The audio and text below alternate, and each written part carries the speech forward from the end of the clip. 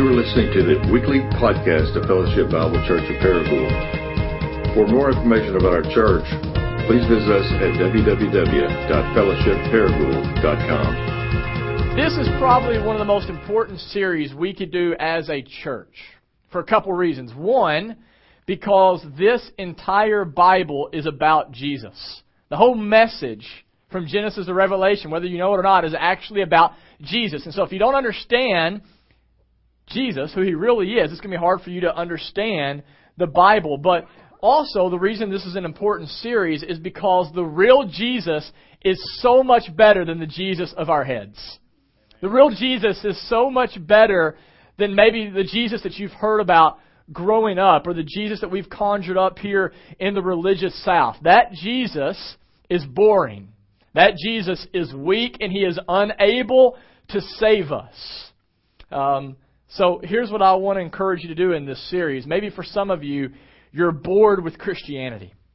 Maybe for some of you, your times in the Word are stagnant. Maybe God feels distant. Maybe you find yourself struggling with guilt and shame. And I just want to encourage you this morning to not assume that you know the real Jesus. Okay, let's just not assume that just because we are in a church.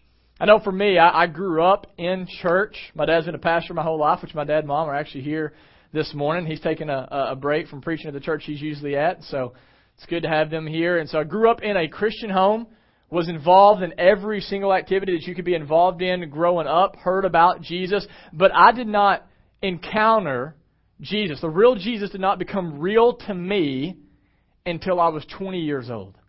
And so for me, when I grew up a very moral guy for the most part. If you would have saw me in the high school hallways, you'd probably say, he's a pretty good dude.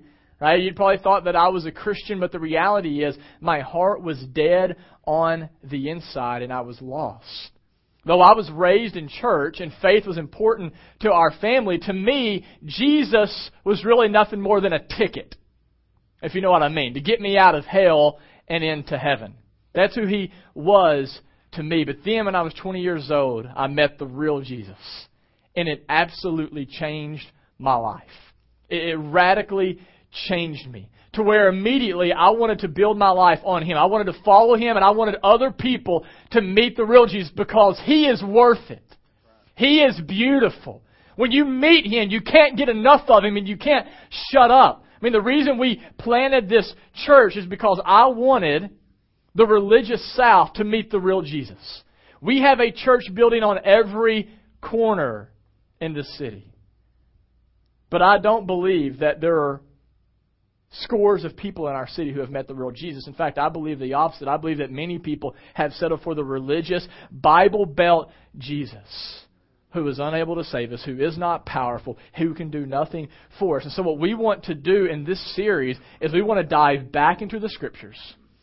We want to forget everything we've ever been taught about Jesus. And we want to go to this Bible and we want to learn who the real, historical, biblical Jesus is. And one of the quickest routes we can take back to Him is in Matthew chapter 5. So that's where we're going to be. Matthew 5, it's entitled the Sermon on the Mount.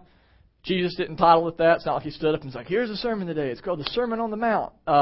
We just gave it that title later, but it's the greatest sermon that has ever been preached in the history of mankind. And we're going to just dive into this over the next several weeks, and we're going to learn who the real Jesus is based off of what He says in His sermon. So look with me, Matthew chapter 5, and we're just going to look at one verse today, verse 3. Jesus stands up, and this is the way He opens His entire sermon. Blessed are the poor in spirit, for theirs is the kingdom of heaven. Let's read that together. Blessed are the poor in spirit, for theirs is the kingdom of heaven. 3 simple questions that I want to answer this morning based off of this text. What does Jesus mean by blessed? Who are the poor in spirit? And what does He mean theirs is the kingdom? Okay, those are the 3 questions. First question is, what does Jesus mean by blessed? And you got to get blessed because He's going to be saying it over and over again in this sermon.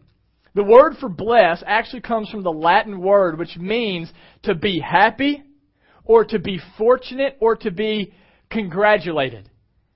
To be blessed means happy are they, fortunate are they, congratulated by God are they who live in this way. And I want you to know it's not a wish that Jesus is saying here. It's not wishful thinking. It's not a hypothetical.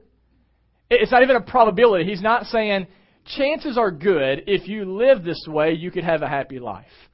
Chances are that if you live this way, you actually be pretty fortunate. No, Jesus says this is a fact. This is a fact. If you live in the way that I'm going to tell you, you will be happy. You will be fortunate. You will be celebrated. You will be congratulated. And so what you would expect him to say next is what we hear from the world. Happy are they, the world would say, that are rich.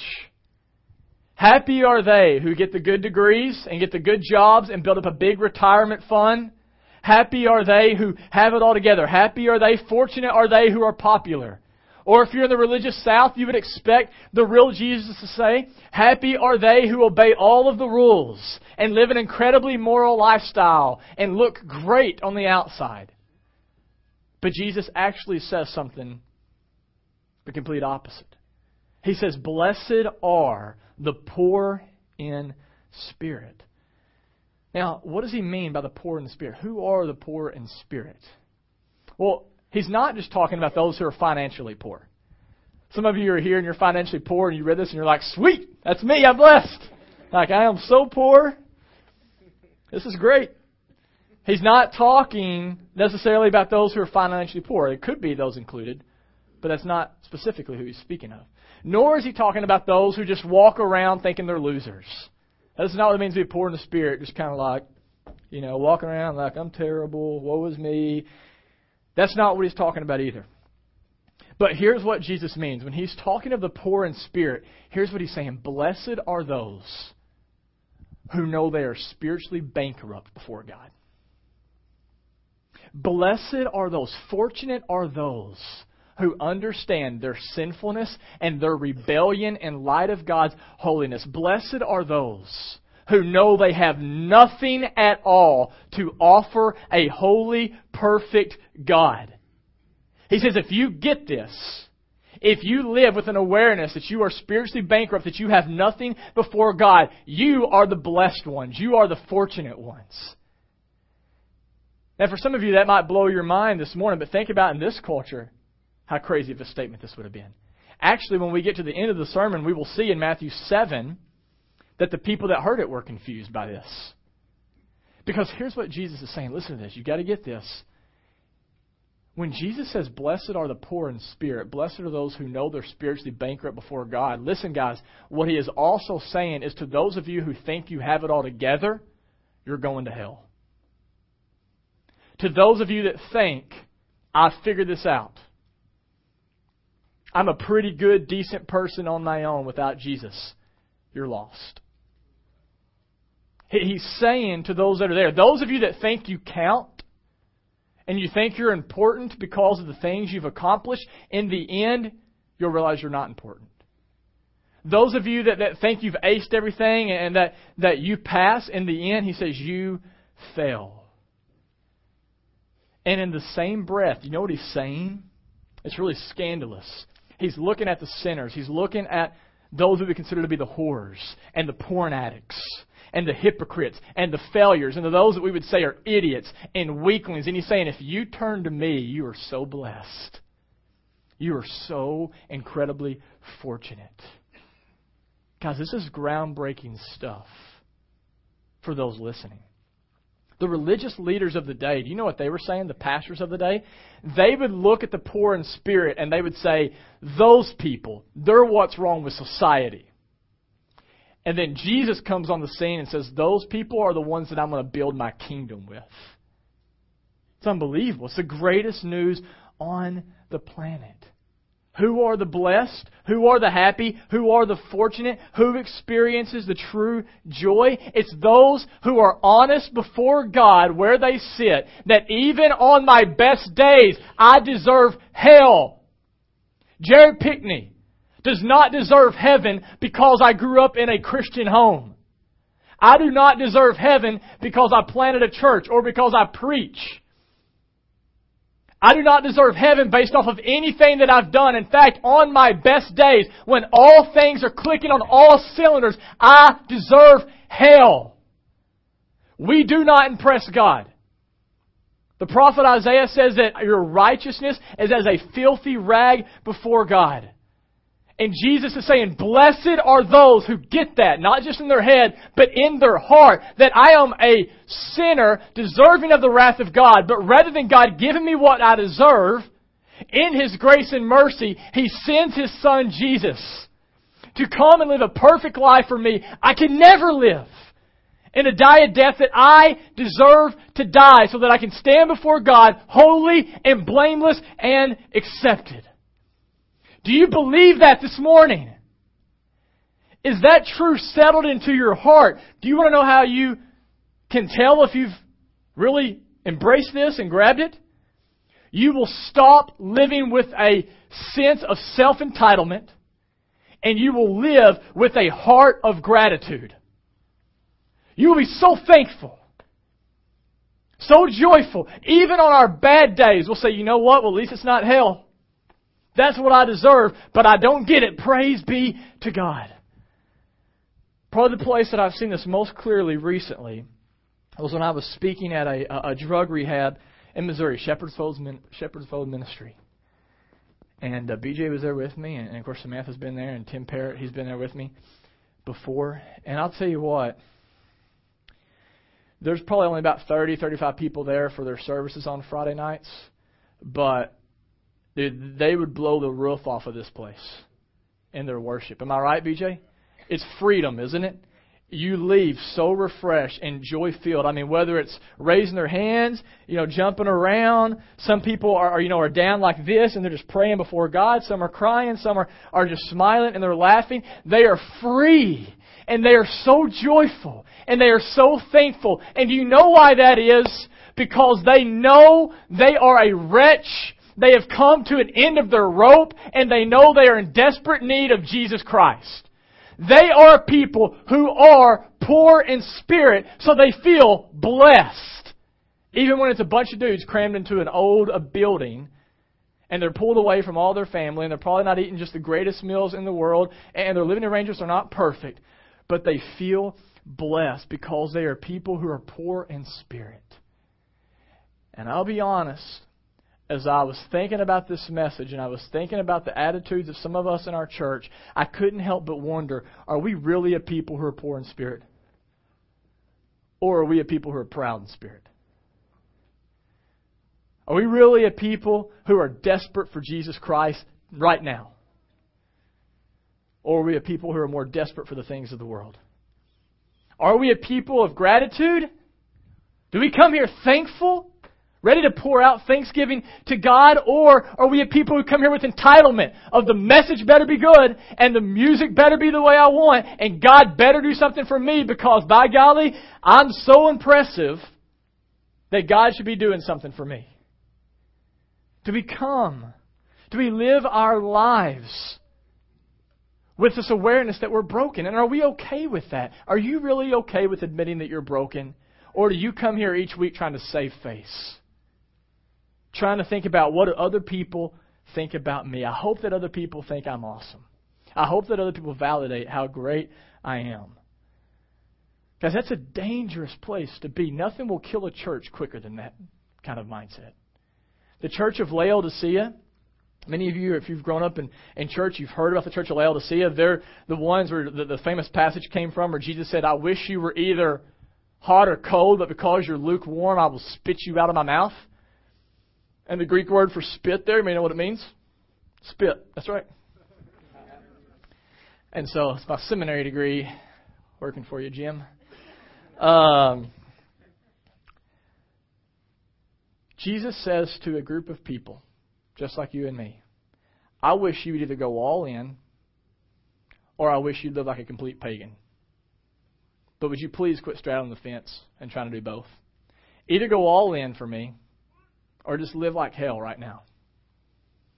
There are people who are living lukewarm, and here is why they were living lukewarm. Jesus says in Revelation 3:17, you say I am rich, I have prospered, and I need nothing. Got everything I need. Go help other people. They're the ones that need the help. I don't need help. You hear that, guys? Everybody else needs help. I don't really need help. Pray for them. Don't really pray for me. I'm good to go. You say, I'm rich. I've prospered. I need nothing. Not realizing you're wretched, pitiable, poor, blind, and naked. This is a church that said, look what all we've accomplished. This is a church that says, I think I'm doing pretty good. And Jesus looks at them and He says, you know what you need? You don't need to just sit back and brag about all what you've done. You need a fresh awareness of how weak and how poor and how broken you still are. And that's exactly what Fellowship Bible Church needs. If we are ever going to be a church that makes a difference in the city of Paragould, if we are ever going to be a church that is going to be blessed, you know what we need? Humility. We need to be low before God. We need to confess to God and to one another, you know what? I'm still jacked up. I'm still broken. I actually realize that I need Jesus more now than I thought I ever needed Him. And that's whenever our church will be blessed. And that's where we as individuals will be blessed. And that's really the whole point of the sermon. And I'll put it on the screen for you. I think we have it. Here's the one point I want you to walk away with this morning. I want you to know Jesus is attracted to the weak. You hear that? He's not attracted to the strong. He's attracted to the weak. And here's the main point. Because the real Jesus is attracted to the weak, here's what that means. Here's the good news. Your brokenness, not your goodness, your brokenness is a breakthrough for God's blessing in your life. You hear that? The religious Jesus walks on the scene, and you know what He says? He says, woe to the weak. But the real Jesus walks on the scene and He says the weak are actually the winners. The weak who admit that they are weak, they're the ones who are fortunate. The real Jesus walks on the scene and He says the failures are the fortunate ones. When they admit that they are failures and they take that failure to Christ and give it all to Him. That's when you experience a blessed life. And is this not what Jesus says all through the Gospels? I mean, in Mark 2:17, what does He say? I didn't come for those who think they are well. If you were here this morning and you have it all together, Jesus has nothing for you. I didn't come for those who think they're well. I came for those who know they are sick and need a physician. You believe you're sick today? You believe you still have areas of your life that Jesus needs to touch? Then you're in a good place. Please hear this. If you're zoned out, zone in for this. For some of you, I believe this in all of my heart. Some of you that are here this morning, you serve faithfully. You maybe even sing to the songs. You're involved. You're in a missional community, but you have a barrier between you and the real Jesus. And you know what it is? The obstacle keeping you from the real Jesus is not your bad deeds, but it's your damnable good works. Some of you do not have an intimate, passionate relationship with Christ because of all the good stuff that you've done that you're banking on that makes you think that you're better or that you deserve heaven now or that God's just glad to have you on His team. For some of you, the barrier between you and Christ might be your version of Christianity. That's what we're discovering right here. As Ed Stetzer says, Bible Belt people need to be saved from their salvation. And they need to come to Jesus. Some of you think you're saved this morning. And you think you know the real Jesus because you're a pretty good guy or a pretty good girl. And what Jesus is saying, what Ed Stetzer is saying here, is that true salvation, a true blessing occurs when you realize that you are spiritually bankrupt before Christ. You're not saved because you prayed a prayer. You're not saved because you've grown up in a Christian home. You're not saved because you give to a charity. You're not saved because you serve here on Sunday mornings. You're not saved by your good works. You are saved only by the perfect work of Christ on your behalf. We all need Jesus. And listen, you don't just need Jesus at conversion. and then mature to a point where you need Him less and less and less and less and less. No. You need Jesus at conversion, and you need Him every second of every day. You want to know how you're maturing as a Christian? Not when you come to a place where you say, I need Jesus less and less, but it's where you realize how sinful you are and how holy God is and how the only possible bridge to that gap is the cross of Christ. And so what happens is when you mature as a Christian, Jesus actually becomes sweeter and sweeter and sweeter to you. Not someone that you need less and less and less. Maybe some of you here this morning, you say, well, I don't think I have any sin in my heart. I think I have matured to a point of perfection for the most part. I had a guy tell me that a couple weeks ago. Well, the Bible says in 1 John 1, you're a liar and the truth is not in you. Guys, sin lurks in all of our hearts right now. And did you know that it even lurks in our goodness? There are some things that we would consider to be the bad sins that we all feel like guilty over, even those that are non-Christians. But then there are other sins that we feel good about. A guy cheats on his wife, he feels bad about that.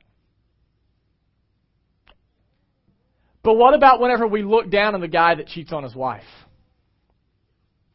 Just as evil as a sin that made the guy cheat on his wife. And yet we do it, and those sins often flatter us and make us feel good about ourselves because we say, I would never do something like that. I'm such a good husband. How could that guy do that? Sin lurks, guys, even in our goodness. And the problem is, God cannot have company with sin. Which is why we are right now, even sitting here, and some of us sinning while we sit here, are in 100% in need of Jesus Christ and His perfect righteousness on our behalf. The real Jesus wants to be real with you this morning. He wants to bless you, but will you be real with Him? Will you admit, I'm broken. I'm a sinner. I'm jacked up. I'm weak. If you will admit that, Jesus says you are the one who will receive the blessing. And what is the blessing? He says, yours is the kingdom. What does He mean by that? Blessed are the poor in spirit, for theirs is the kingdom. Here's what Jesus means.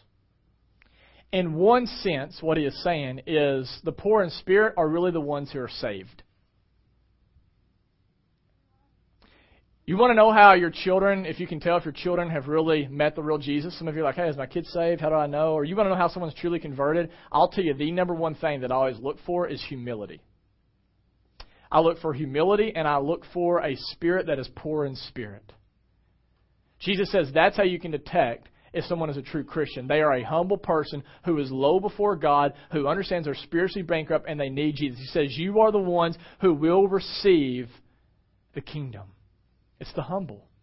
In James 4, it says, God gives grace to the humble, but He opposes the proud. God will not accept a prideful heart. So when Jesus says theirs is the kingdom, He's saying you are the one who will experience true joy and true peace in heaven. You are the one who will enjoy the overflow of God's perfections for all eternity.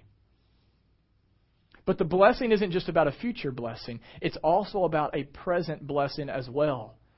As Pastor Luke talked about last week, he said that when Jesus came on earth, what's the first thing that He said? He said, repent, for the kingdom of God is at hand. The poor in spirit can actually begin to experience the future reality of the kingdom breaking into your life today. Do you know what that means? The poor in spirit can actually begin to experience true joy today, no matter what your circumstance is. The poor in spirit can experience true peace today, no matter what you're going through. You can experience, like never before, the presence of God and the power of God in your life. And who does not want that? We all want that. That's why we're here this morning, right? You didn't come here because this is a hobby. You came because you want to meet the real God. You want to experience His presence and you want to experience His power. And the way that you do that is not by making yourself better.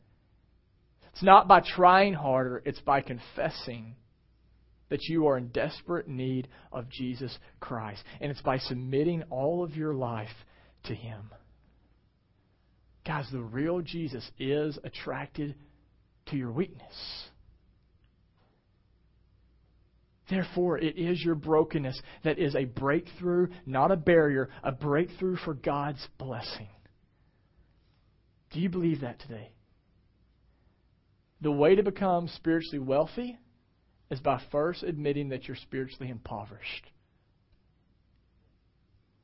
The way to being filled is by admitting that you're empty. The way to experience an abundant life is by letting go of this life and claiming it all for yourself. Some of you need to become Christians this morning. You need to meet the real Jesus. You want to meet the real Jesus? Or is He too beneath you? Please don't leave here an enemy of God.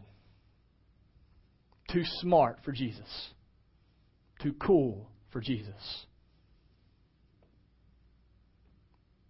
Too broken for Jesus. You want to experience His presence. You want to experience His power. You want to experience a joy that you've never experienced and a peace. It comes from doing this. Here's what you do this morning.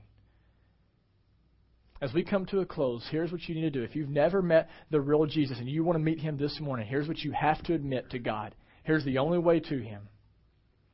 You admit, God, I know that even on my best days, I deserve hell. In fact, God, all you owe me is hell.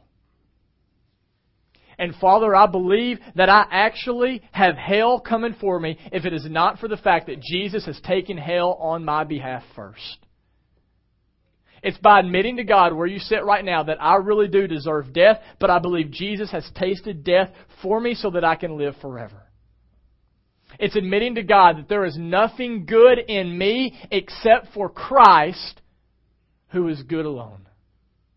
If you will admit that this morning, Jesus says you folks will be blessed.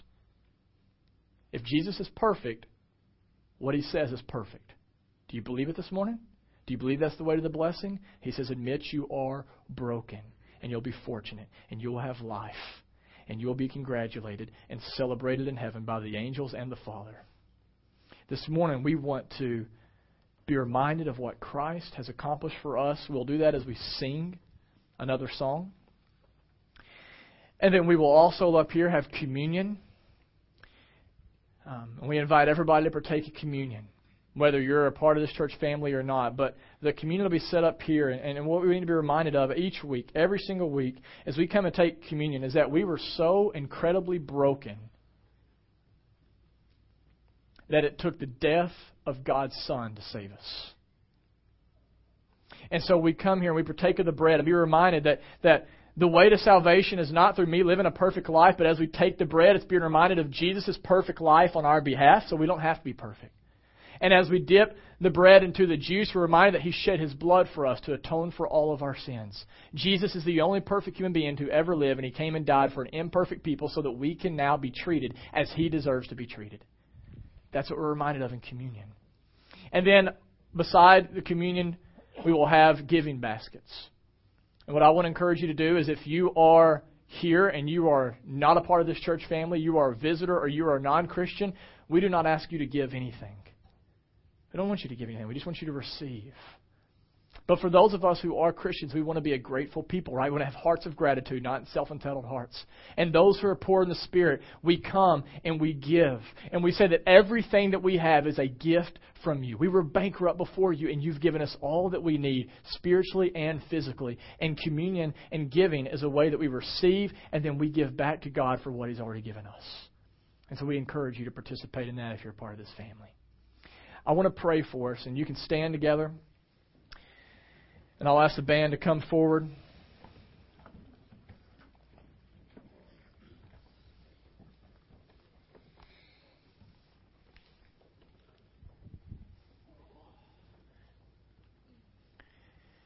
here's what I want to encourage you to do. I want to encourage you,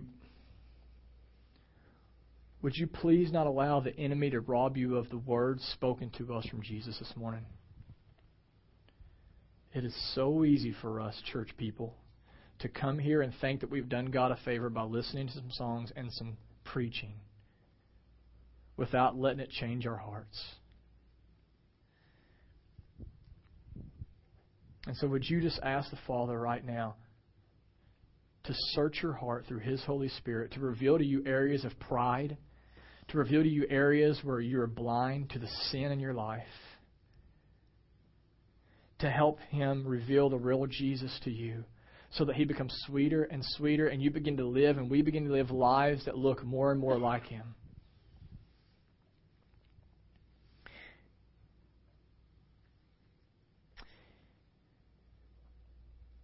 Father, we do come to you now and we come humbly. How arrogant it is for us to believe that you owe us anything. You created us. We are only here because you have given us the breath to live. Father, we are poor and we are powerless. Help us to believe that more. Help us to be a people that are so celebratory, people that are joyful, people that have hearts of thankfulness. People that don't live with entitlement thinking we do deserve this house or we do deserve these cars or we do deserve your heaven. Help us to believe that everything we have is grace and therefore to live incredibly generous lifestyles. Generous and happy with peace. Father, if there is someone that is here this morning right now that is lost, would you please be gracious to them? Would you pursue them and would you save them? Help them to see their desperate need for the real Jesus. Father, you were so gracious to me when I was 20 years old, that despite my rebellion, that despite living a double life, that despite flipping you off of my lifestyle and living an unthankful life, you still broke into my life, into my bedroom, and you saved me. Would you do that for someone here this morning? I want them to experience the joy and the peace that comes from knowing the real Jesus. And it's in His name that we pray. Amen.